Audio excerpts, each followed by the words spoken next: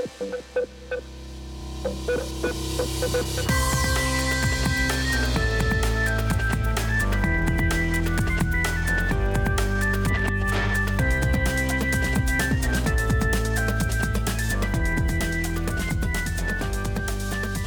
back to Burn the Haystack with Josh and Jesse. I'm Jesse. And I'm Josh. And this is a podcast all about saving the best and burning the rest. It sure is. And today we are not alone. We are joined by a famed guest hailing all the way from Melbourne, Jeremy Choo. So good to have you, bro. Oh, thanks for having me. It's great to be here. Yeah, bro, we're so excited to hear a little bit about, what you're doing in Melbourne and the reason we got you on the show. But before we start, do you want to just tell us a little bit about who you are, what you like doing, your background, your credit card number? No, I'm kidding. Don't tell us that. Oh, if you want, I can chuck that in. Yeah, so I'm Jeremy. I'm from Melbourne and lived in Melbourne like all my life. In my spare time, things I like to get up to. I'm pretty into rock climbing at the moment, so that takes up a bit of time. When I'm not up to anything, then I'll probably be hanging out at the rock climbing gym and climbing there with randoms that I meet and other friends that I have that climb. So that's probably the main hobby at the moment. And then what takes up my life is probably, three things. So one thing is studies. So I'm in my last year of studying theology at the moment, in my fourth year. And so I'll be graduating at the end of this year, which is exciting. Looking forward to that. The end is in sight. It is. And it's been a long haul, but I'm glad that I can finally see the finish line, which is really nice. I'm also working as well, currently leading and running a tutoring business with my brother. So that's what I'm doing for work. And then, I also do a bit of church work as well. So at the moment, I'm just doing it in a volunteer capacity, but leading a church plant down in Melbourne called Avenue. So that's pretty much me in a nutshell. Awesome. Can I ask about like tutoring? Like, do you tutor something specific, or can you just be like, I'll tutor you in anything? Look, I like to consider myself a jack of all. Nah, I just tutor English. Okay. So I like English because it's like there's no right or wrong answer. It's like this feels about right. Okay. And you just go off that gut instinct. Like I don't understand how maths tutors I don't understand how they do it, just because I feel like it's hard to be black and white, hard to be objective and get the right answer. I like the subjective nature of English in many ways. So I tutor English, and then I have like other tutors in the business as well who tutor a variety of other subjects too. So that's tutoring. It's fun. It's very relational as well, which is pretty cool. I imagine that you see a lot of different people and you have to deal with a lot of people over the course of that sort of business, right? Yeah, you deal with a lot of people. You deal with principals and schools, deal with parents a lot, deal with kids who don't know how to spell, a variety of different people, which is fun. Wow. Yeah. I imagine it probably is going to prepare you very well for dealing with problematic church members in the future, my friend. Oh, 100%. It's the same thing, right? 100%. Exactly the same thing. Literally.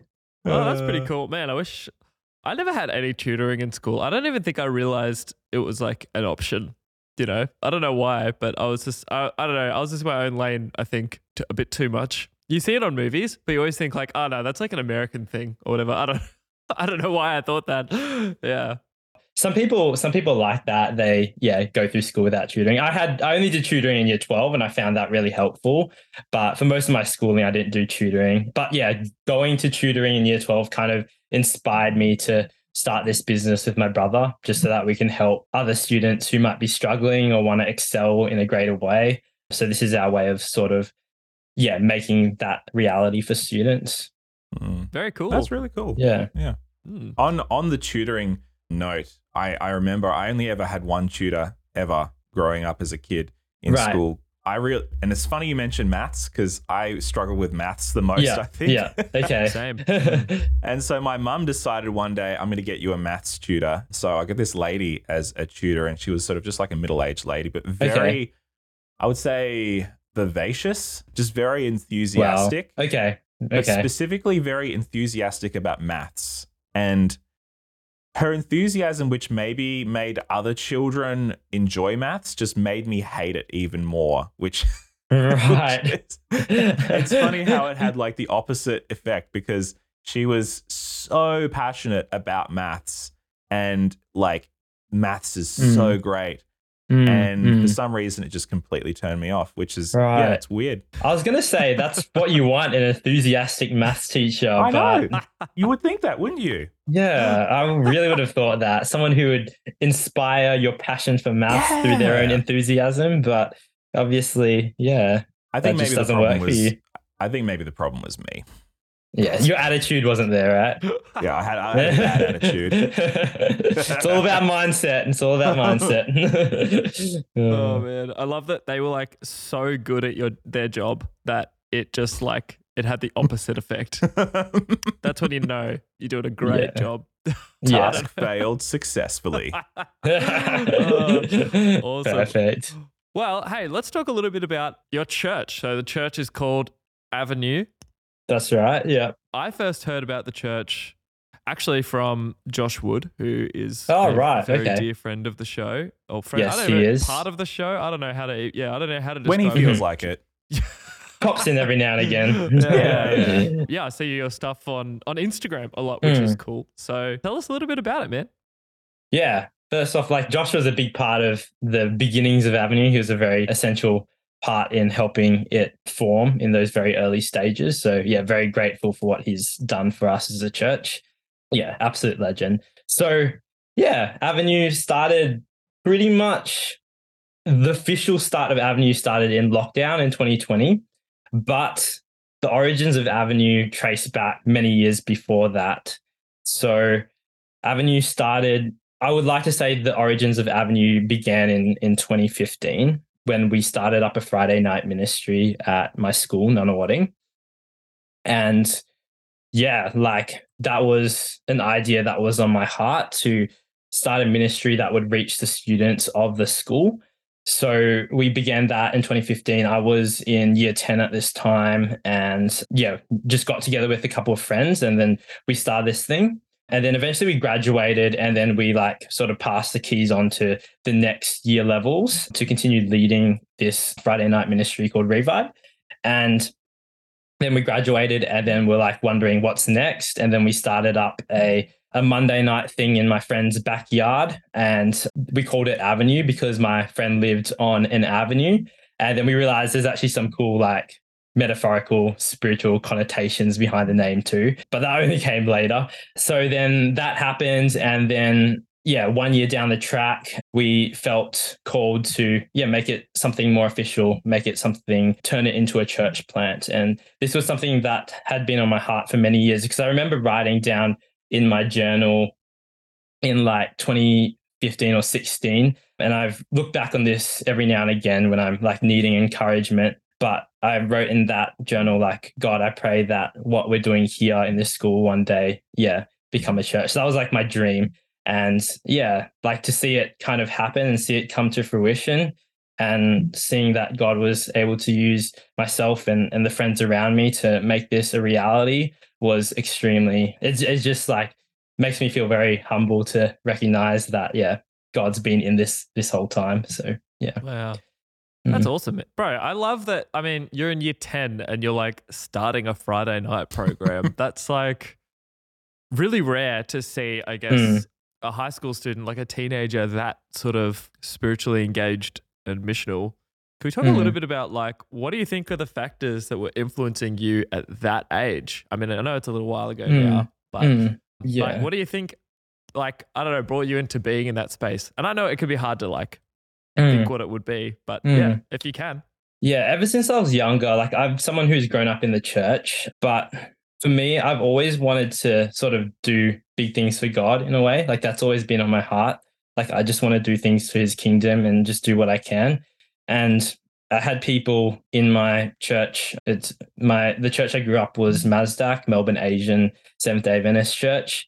So lots of good food. Go check out the potluck if they still do it. But like I had some really great leaders who invested in me and allowed me to step out and try new things and to embrace my leadership.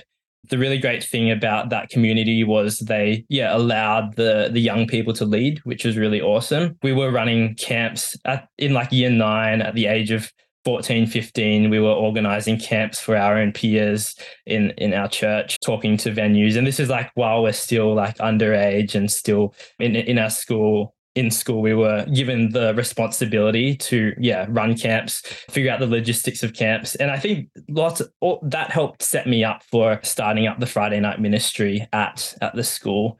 That was probably, a very large factor. But for as long as I've known, that desire to sort of do things for God has always been there for me.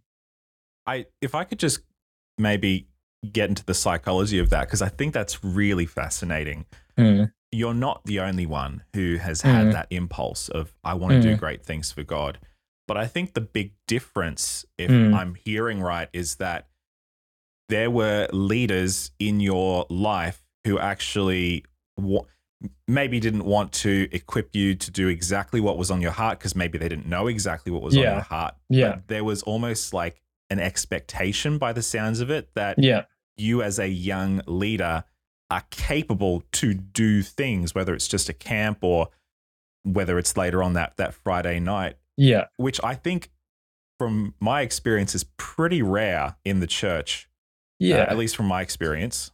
I think you've understood pretty correctly. Like, there was sort of a culture where once we were in our early teens, we saw the people above us who were strong leaders and were really caring and invested in us, and it was almost like there was that expectation of us that we were going to be like that in a few years' time, and we were almost in a way preparing to lead in that way once they would move on. So I have so much gratefulness for that culture that I've come from. Obviously, there's some flaws as there is in any church, but there's like that has helped me become the leader that I am today. Is those leaders, those mentors above me, who showed me by example what it's like to lead and what it's like to unleash God-given potential in other people. So I'm so grateful for that. Yeah, no, it's I don't know. It's inspiring hearing like somebody so young, so passionate, and actually doing it. Like, not just passionate talking about it, but actually doing it. And I think it's that combination of like those mentors that you had, like the older generation that you saw doing it, and then those leaders who believed in you. And I'm guessing the school itself as well. Because it's always had a great reputation for their spiritual atmosphere at that school. Nunawading. It's a great place. So, definitely. Man. That's so good. So I guess moving to starting a church in COVID, it's a great time to start a thing. Yeah, for sure. But, tell us a little bit about it. Yeah, tell us a bit about it, about what the church looks like now. Oh, yeah. So it looks so different to what I initially had in mind for the church. I remember, I came back from a conference once and I was like, I just felt really inspired to, plan a church and to turn what we had in my friend's backyard into a more official, church plant, and to release a new era of what Avenue could look like. But initially, my mindset was more of like, we're going to turn Avenue into like a mega church. We're going to make this into something really big. Like, why can't mega churches exist in the Adventist church? So let's try to do it. But then, COVID hit. Like, we were going to launch in like June, July 2020 with a banging worship service. But then COVID hit and then we couldn't do that. And I was like, what do we do? And I was just trying to get back to the drawing board, trying to think about what we can do during this time.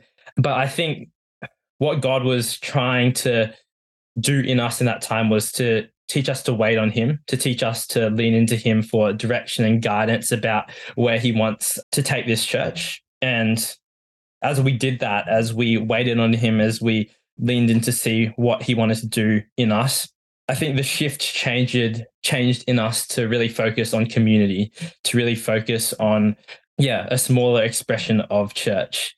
And that's when we shifted to moving more towards a micro church model of church, a more house church network model.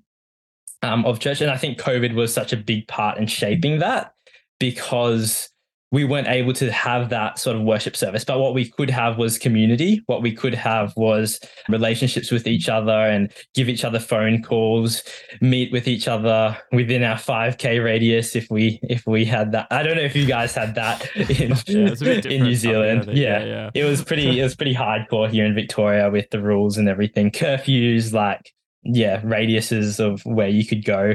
But through that, we were able to foster a little bit of a community. But I think the biggest thing that was helpful for that time was helping that vision to sort of brew in a slower way and helping others to get around the vision rather than it just being the vision that I had and everyone else like following that. It was like the vision was coming collectively together, which was such an important part. And I think if COVID didn't happen and we went with the initial idea of what I had, Avenue probably wouldn't exist today. I think it would have fallen apart. Yeah. Interesting. Okay, so talk to us a little bit about that initial vision. I know you kind of already mentioned you wanted to start with a big worship service.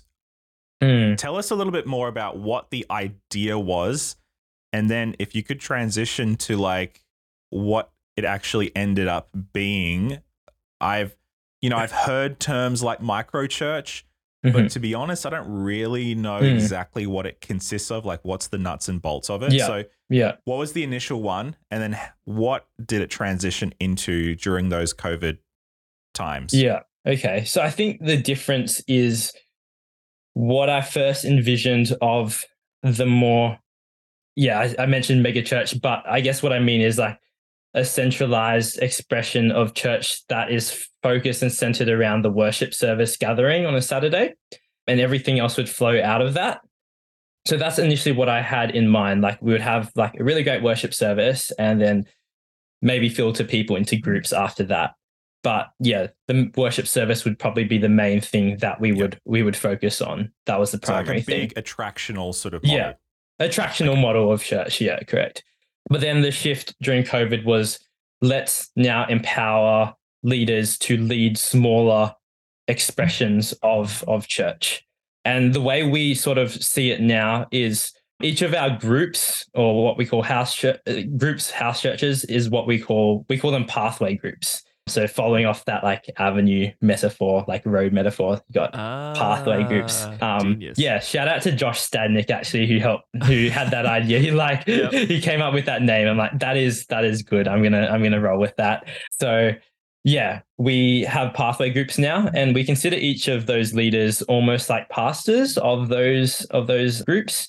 So they have like a lot of authority and free reign, and we really empower them to care over their group, to look after their group, but also to seek to multiply that group as well. Apprenticeship is something that is very important to us as a community. It's also very important to me as well. And what I mean by apprenticeship is taking someone along the journey of leadership, having conversations with them. This is from Hero Maker, I see in you conversations, where you see in them what they may not see in themselves. You recognize two things about them. You recognize what they currently bring to the table, what they currently contribute through their presence, through their personality, through their character. But you also almost inspire a vision for their future as well. You cast a vision to them and say, this is what I can see you doing in the future through the potential that God has given and put inside of you. So you're recognizing that potential and helping them to unleash that potential. And as we do that, we have this vision to become an expanding network of missional micro communities. So we want to see apprenticeship so that those apprentices can then be leaders who can be sent to reach new spheres of influences. So I guess that's the shift, more focus on empowering the leaders to reach their sphere of influence rather than getting them to bring their friends along to an event and then allow us to do the work. Yeah. So it's a much more decentralized model, I suppose. Because what I'm hearing is that there's a lot of trust that you actually have to foster in the people that you're apprenticing and that you're working with, that you can't control them necessarily. Correct. You do have to unleash the range a little bit because they're going to do things that are different to what you would have done. They're going to bring a different flavor to that. Obviously, there are some things that we still have standards of what need to be followed. Like it's not just you do whatever you want. We do have elements that they follow. For example, the groups, they come to our larger gatherings. Every now and again, we'll have a larger gathering where all the groups come together. So it's important that they're coming along to that. Often, we're following the same sort of curriculum as well. The same discussion is happening across the groups a lot of the time. But how the group runs is often very flexible in regards to what works best for the group. And that is up to the leader to decide. And we do place trust in them to figure out what works best for their particular demographic. That's cool. Can I ask what sort of curriculum you follow? This is such a pastor question. Right. The details, the details. Yeah, I love it. I want to know. Nice. Yeah, so we follow Discovery Bible reading. So we mostly follow the approach where you read through the passage. We read through a passage twice, and then we ask those basic questions. What is new? What surprises you? What can you obey or apply? Yeah, these questions. But often we don't actually specifically go through those questions. It just ends up being just a discussion where people are just talking back and forth between each other. Very rarely, is it like, okay, we're following through these list of questions. People are just keen to chat and talk about the text and talk about what it's meaning to them. So, yeah. And I suppose as well, if you're doing it that way, you're not having to spend like lots of money or effort on producing content, distributing content, blah, blah, blah, all that sort of logistical stuff. Yeah, no. And the reason why we do it is not because we're lazy. That is definitely the case. Like it is a lot low maintenance and it doesn't take a lot of work to produce or it doesn't take a lot of money. But basically, I think it's really a great way of helping people to read the Bible on their own terms, like through those questions and through conversation and just talking about the word. It just helps people to read the word for themselves and to learn the word in community as well. And it helps people to realize like they can actually bring something to the table too. It's not just this one teacher who has done all the preparation, who is more knowledgeable in the word. Like there's been plenty of times where someone new comes along who is very new to the faith and then they're saying some things to do with the text that I'm like, I didn't pick that up myself and I've been in the church all my life. And I think that's what's awesome. It's just learning from each other and just having that posture of humility where, you can even learn from people who haven't been in the faith as long as you have. Yeah, well, sometimes they ask questions that you realize. I've just made assumptions about that. I'll never forget, I used to have a small group when I was at college and Avondale University now. I have to keep correcting myself. But we had like a group and, a couple of guys started coming along and one of them two of them just had like no faith background at all. And but they just loved hanging out. And so, we were just chatting. And then I remember we were reading through, I can't actually remember where. We were reading through like part of the New Testament and came to this like section about like circumcision. And I just remember his face just like, what the heck is this all about? And he just like looked at me. He's just like, I just read it because I'm like in my head, like I know all this stuff. I know what it's meant to represent, all that kind of stuff. And as you read, I'm like, cool. Any questions, guys? And then he's just like, why are we talking about circumcision? Like what and then like the rest of the group literally was just like, oh man, I've wanted to ask that for years, but I've never had the courage, because everybody just assumes you're supposed to know. And I was just like, it was a huge realization to me. And so it was amazing. It was we had a great conversation about it. And took all the awkwardness away, which was good. Yeah. Oh, definitely. And even though like I am studying theology, often I'm asking more questions and then I'm getting more answers from them than I'm giving answers, which is, so cool to see. Yeah, I love it. So you're all like reading the same, like, are you going through the same like book of the Bible at the same time, like the same pace sort of Currently thing? we are, but often some groups are more ahead than others. And but that's not a set rule for us because we understand like a new group might come along. And currently we're reading through Genesis within our groups, but we understand that maybe Genesis might not work for the new group that comes about. And there's, willingness to, defer from that mainstream. Like we'll give a guidance to the groups that don't really know what they're supposed to do, but then that's not the set thing that they need to do though. And the way we come up with the book that we're going to read is through consulting the different pathway leaders. So every month we have this thing called a pathway huddle, which is where all the group leaders will get together. And that's a way of sort of making sure that we're united and we're on the same page, and that each of the leaders are getting mentorship and empowerment.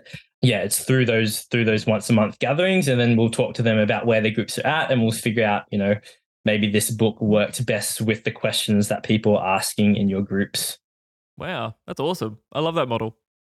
And I'm curious as well, like in terms of location, you started in Melbourne. Most of the people I'm assuming that started with you are in Melbourne. Is it sort of restricted to like Melbourne, or do people join, like make groups, I don't know, in Cairns or something like that? Like, how does that work? At the moment, we're just in Melbourne, and currently we're still very fresh, because this whole model of micro churches and becoming, I guess, a bit more decentralized is only really hit fruition probably last year in 2022, because 2020 and 2021 still lockdowns, doing things only on Zoom. I think 2022 was when we finally were able to move forward properly. And this year is probably the first year where I'm actually feeling like we have that momentum. The vision is being owned by leaders in a great way, and people are really getting around it. So yeah, currently we're 3 groups. We've got 3 groups in Melbourne in the eastern suburbs, but we're hoping to multiply those groups by the end of this year. So yeah, we're open to possibilities of wherever God leads and wherever he wants us to plant new churches. But ultimately wherever he leads, like, we want to be multiplying, network of missional micro communities where we can really embody what it's like to be the priesthood of all believers, and to see people we just want to put church back into the hands of like ordinary people. One analogy that I like to look at is like Airbnb, who completely transformed the accommodation like industry. And they did that without owning a single piece of property. How'd they do that? They put accommodation and the ability to host people into the hands of ordinary people. And I think like that's what's really beautiful about this expression of church that I found. And it's not to say this is the only expression. I'm not one to say this is like absolutely the only way to do it and this is the best way to do it. It's just the way that I've found value in a way that's worked great for us. It's awesome to see, church being put in the hands of ordinary people again. Yeah. Yeah. Yeah, no, it's really cool. And I think it's really needed. Like again, I don't think it's a one shape fits all like kinds of people. But there are a lot of people who I think kind of need this sort of model. Like that's what's actually going to be best for them in some communities, where this is going to be the best way to, I don't know, like especially like I think about here in Sydney, like where I am. Yeah. We're in like what they call the Bible Belt of Sydney, because it's like this is where Hillsong started, and then a whole lot of big churches sprung up after them. And so I think a lot of this community has seen that big attractional model of church, and it's not bad. Like obviously it's reached heaps and helped heaps. But, I think about, well, maybe they also need to see more expressions of church, because some people just aren't going to connect with that. Some people will and some people won't. And we just need to have, So like, can I ask like how big, like, is there like a limit on group sizes? Where like, what do you max out at before you're like, nope, you guys need to like split or something? There's no real set number. It's more dependent on leadership rather than numbers. So if there's a leader who's ready to go, then that's when it's time to send. Like, we're not about splitting groups, we're about sending people. And I think there's a difference. It's like you don't split when the group is at a certain number, because there may not be a leader who's ready to lead in that new group, lead a new group. A new group could start when there's only like maybe 7 people in one group, because there's a leader who feels called to reach a new sphere of influence. We want to send them to do that. So it's more dependent on leadership equipping rather than the numbers of the group. But then I guess there does get a point with the group size where it's hard to build those community and those deep relationships, because that's what the groups are all about. It's about building genuine, authentic relationships. And that gets a bit harder once the groups are a little bit bigger. So then, yeah, you would probably want to consider, sending someone to start a new group. The bottom line is it's not really dependent on a number. It's more dependent on, a leader who feels called to reach a new sphere of influence. I'm curious, you've talked a little bit about the discipleship process, but I just wanted to drill down a little bit more into that. Because obviously with a shift away from an attractional model to a decentralized community model, there is going to be a whole lot of, I guess, discipleship forming in a way that is probably unexpected. And as you've already mentioned, you can't control. So has there been anything that has sort of surprised you about the way that people are being formed in discipleship in these groups? Have there been things, I don't know, blossoming and blooming out that you that you didn't expect when it came to doing the church this way? So I think one thing is people are building relationships and bringing people into a church in a way that, I have not really seen before. For example, one example is my brother, who is in university at a university in Melbourne. He made friends with someone who is into soccer, like he's into soccer. And there's a group of people from our church who play futsal on Tuesday nights. And essentially, my brother invited this other guy who was into soccer to join the futsal team. And then we built connections with him through that. And he's been coming along to our pathway groups. He comes along to our worship services. And he even came along to Big Camp as well, which was like a pretty big step for him too. So it's just coming in those very ordinary places where people are creating connections. Another example is with climbing. I spent a lot of time in the gym and I built friendships there with people. And I actually met some other Christians there too. And I spoke to them about, what we're doing in church at Avenue. And they were like, oh, that's really cool. And I just shared with them, I really believe the future of church lies in ordinary people just, bringing the gospel through relationships that you make in where you're already at. Because often we think like evangelism involves going to somewhere new and sharing the gospel there. But I think like if we're doing that, then we're just adding something extra to our life when it doesn't necessarily need to be that way. It's about changing the way you sort of see life, the way you perceive, the way you go about kingdom living. And then as you do that, then that shifts things. So for example, I was talking to some friends at the gym and I was like, how about you start a church at the gym? So every Thursday night they're meeting upstairs at the gym and having Bible studies and praying for each other. And they're seeing God do amazing things through them. And this is something that's like outside of Avenue, like it's not underneath the Avenue umbrella.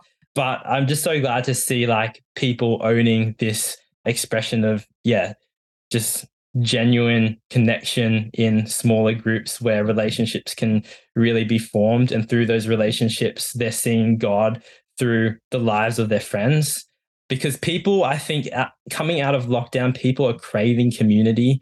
People are craving just that connection. And like, I feel like the church should be one of the primary, or if not the primary, like means by which people can find community. Because, we can offer something that is like, different to anything else because we know the love of Jesus. So, Yeah, it's a community fueled by unconditional love, which I don't know if you can find it anywhere else. Most other communities are based on a common interest, exactly, or a common goal, exactly. Whereas this is based on just a savior and unconditional love. Like, so which is challenging to maintain that all the time, but that's the idea of it. That's the power of it. Yeah, definitely. Yeah. And I was going to say that concept of just ordinary, I guess, changing the world just resonates so deeply with me. It's something that I felt for so long that, you know, most of us, when we go to church, those of us who are church members, we go to church, we sit in a seat and we listen to the professionals do their thing, and we kind of accept the lie that we've told each other and we've told ourselves that that's the job of the professionals, to do the evangelism, to do the Bible studies, to do the baptizing, to do the discipleship. But actually, the power of Christ has always been in the hands of individual, everyday, ordinary people. The analogy that I always think of is like the Lord of the Rings and you know, the hobbits. Like, you have these amazing characters, these really, you know, your Aragorns and your Legolas's, but it's actually the two weak, ordinary hobbits who save the day. Who save the day and who save the entire world. And at the end of the day, they just go back to their little hobbit hole in the Shire and they live out their life. And exactly. And that's how I feel our responsibility of church leaders, pastors should be. It's to be empowering those people to recognize that God-given potential. And that's become the mission. That is the mission statement of my church, of Avenue. Our mission statement is simple: to unleash God-given potential. And that comes through those ICNU conversations. And I try to practice that all the time with everyone in my church and everyone I come in contact with, just trying to see in them something that they don't see in themselves. And then as you empower them, I think that's the most amazing thing, to see God use them in ways that they never thought possible. And as they do that, they realize, man, ministry is awesome. Like, leading in church, leading and being a part of God's kingdom is like the best thing you can give your life to. And that comes through, empowering people to recognize their God-given potential and to live in it and to walk in it. And that's what I just want to see in the future of the church. Just, ordinary people becoming heroes because we as leaders, like, we recognize that potential in them and just want to see that potential unleashed. So, I think if we want to see change in the church, if we want to see the church become the movement that it's meant to be, then that's not going to come because something changes like in the institution. Like, we can't be relying on the institution to do that. It's going to come through, ordinary people who know that God wants to do something through them. And they just lead, grassroots ministries within the organization. But they're stepping out in their God-given potential and following and being obedient to the calling of God. So good, man. I love this. Yeah, so exciting. I wanted to ask about one more thing. Your church is really active on Instagram, which I think is great. Is that like one of your primary communication methods for your church? Yeah, probably. But actually, I would say the primary communication method is through the pathway leaders who communicate to their groups, because I think that's probably more powerful in getting people to come to things. The personal invites probably more powerful than seeing an ad on social media. But still worthwhile to have a good social media presence online. And I'm grateful that we have, people who are able to lead that and head that up. But probably not the primary, but definitely a part of, communicating events to the wider audience beyond just Avenue. Avenue Mission on Instagram, avenuemission.com for the website. So everything Avenue Mission, you'll find us pretty much. I like seeing, I guess, because I mean, I've never been to any of your micro communities or any of your gatherings or anything like that. So I can literally only go off conversations I've had with you when you were up here in Sydney recently, and also like, now, and just conversations I've had with other people who've been there, then just obviously the Instagram page. So for me, I like seeing something that looks like an honest reflection of a community online, if that makes sense. Okay. And it's like, you seem to have a lot of people who like Instagram, just that's their platform. And so that's like when the church comes together, it's like an honest expression of that community. Which I think, I don't know, it's just really cool to see. You don't see it a lot, like, I think, like that authentic online expression of a church community. Yeah. It's cool to see people's faces. A lot of the stuff that you see on Instagram is just like pictures of things that are happening in the groups, a baptism that might happen, maybe an event that just happened as well. And it's pretty cool. Like, I enjoy looking at the Instagram, and I'm grateful for I'm grateful for like the leader who heads that up and uses her creative gifting in that area. It's really nice to see. I know that we've maybe touched on this a little bit already, but do you just want to tell us a little bit about maybe, I don't know if you have grand plans for the future, that maybe that plan, that idea that's at the back of your head that you're kind of afraid to admit out loud, or maybe you've talked with your team about, like, what does it look like now? You've transitioned out of COVID. You've got 3 groups. You're hoping to multiply a little bit more in the future, or maybe a lot. I don't know. What is the dream moving forward for Avenue?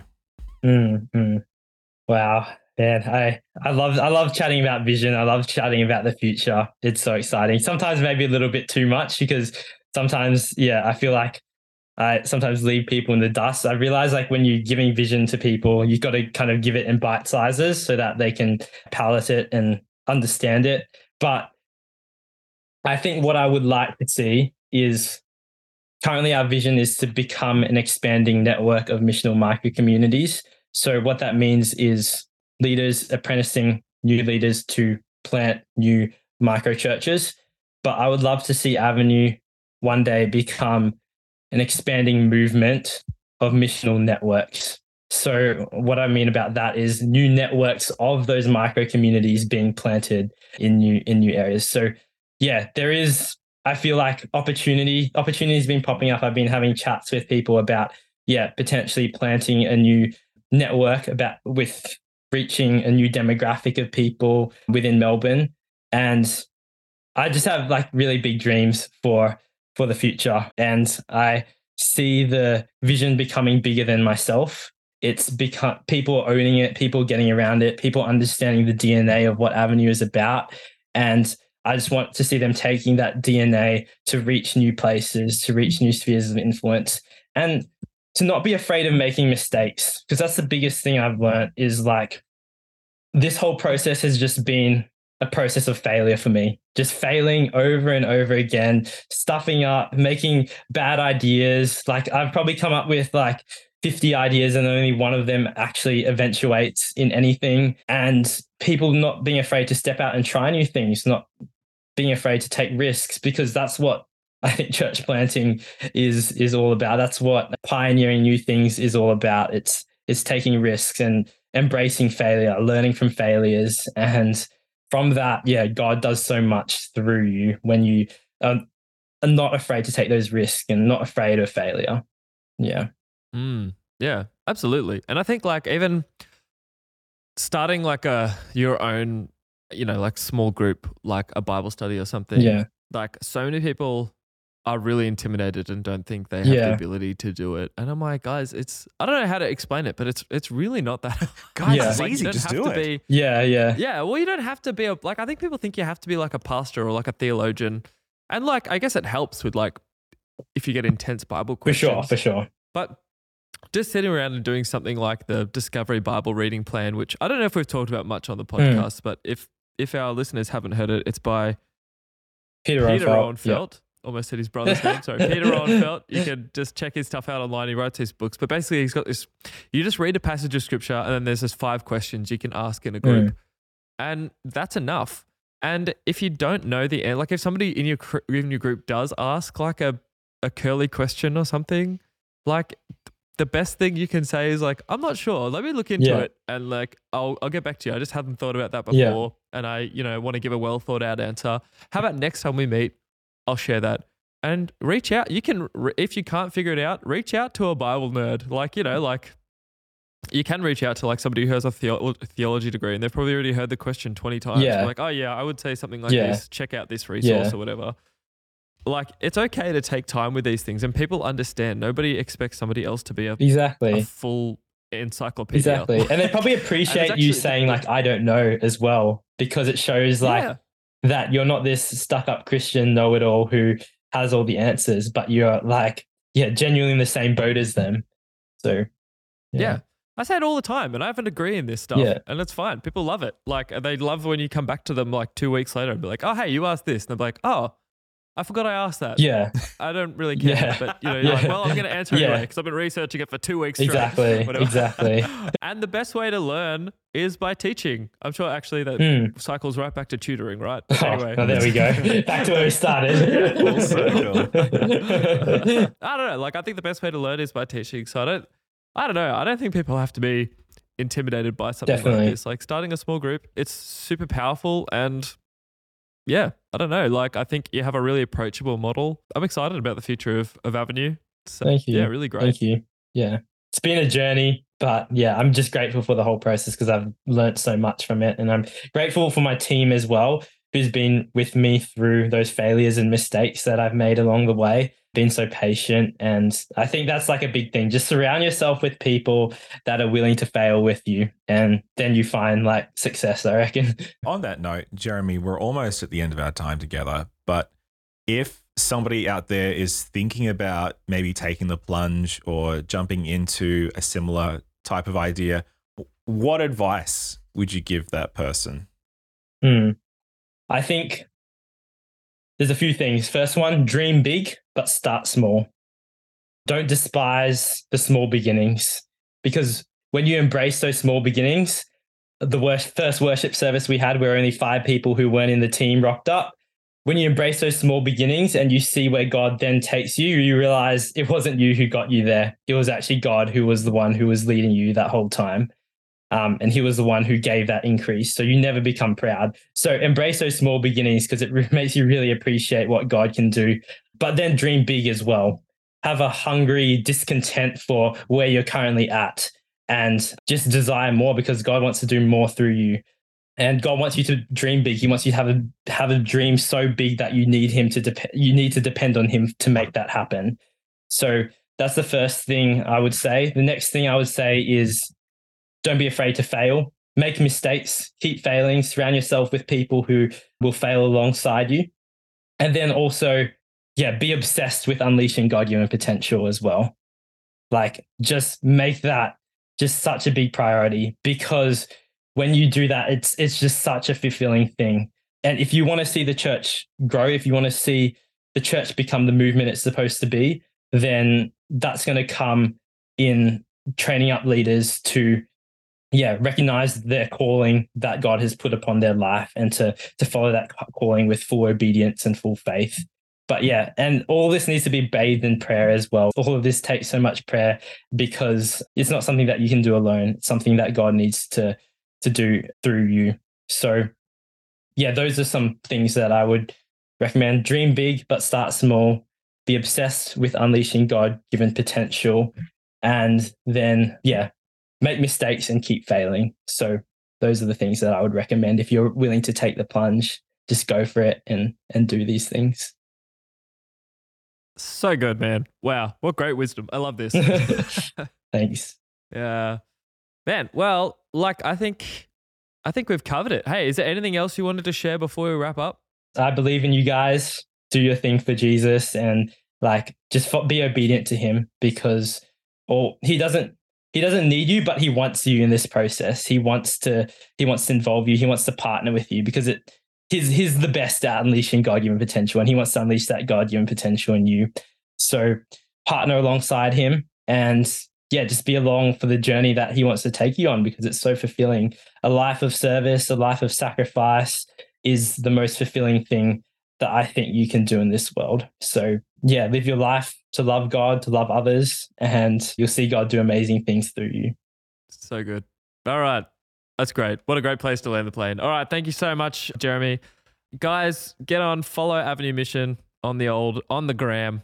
Check out their website. Keep watching what God does. And, we'd love to hear if you guys have any thoughts about microchurch. Yeah, we'd love to hear. So reach out to us. We always love hearing your feedback, even on the Facebook group. You guys starting some great discussions on there. So we'd love to hear what you guys have to say about this. Maybe you're a part of something like this. We'd love to hear your feedback on it too. Any thoughts, Jesse, before we wrap up? I'm basking in the vision here, and just thank you so much for what you're doing, Jeremy. Really believe in everything that you guys are doing in Melbourne, and can't wait to see what God does next, man. Thanks, Josh. Thanks, Jesse. This has been great. Awesome. All right, thanks, guys. Stay awesome. That is Josh, Jesse, and Jeremy.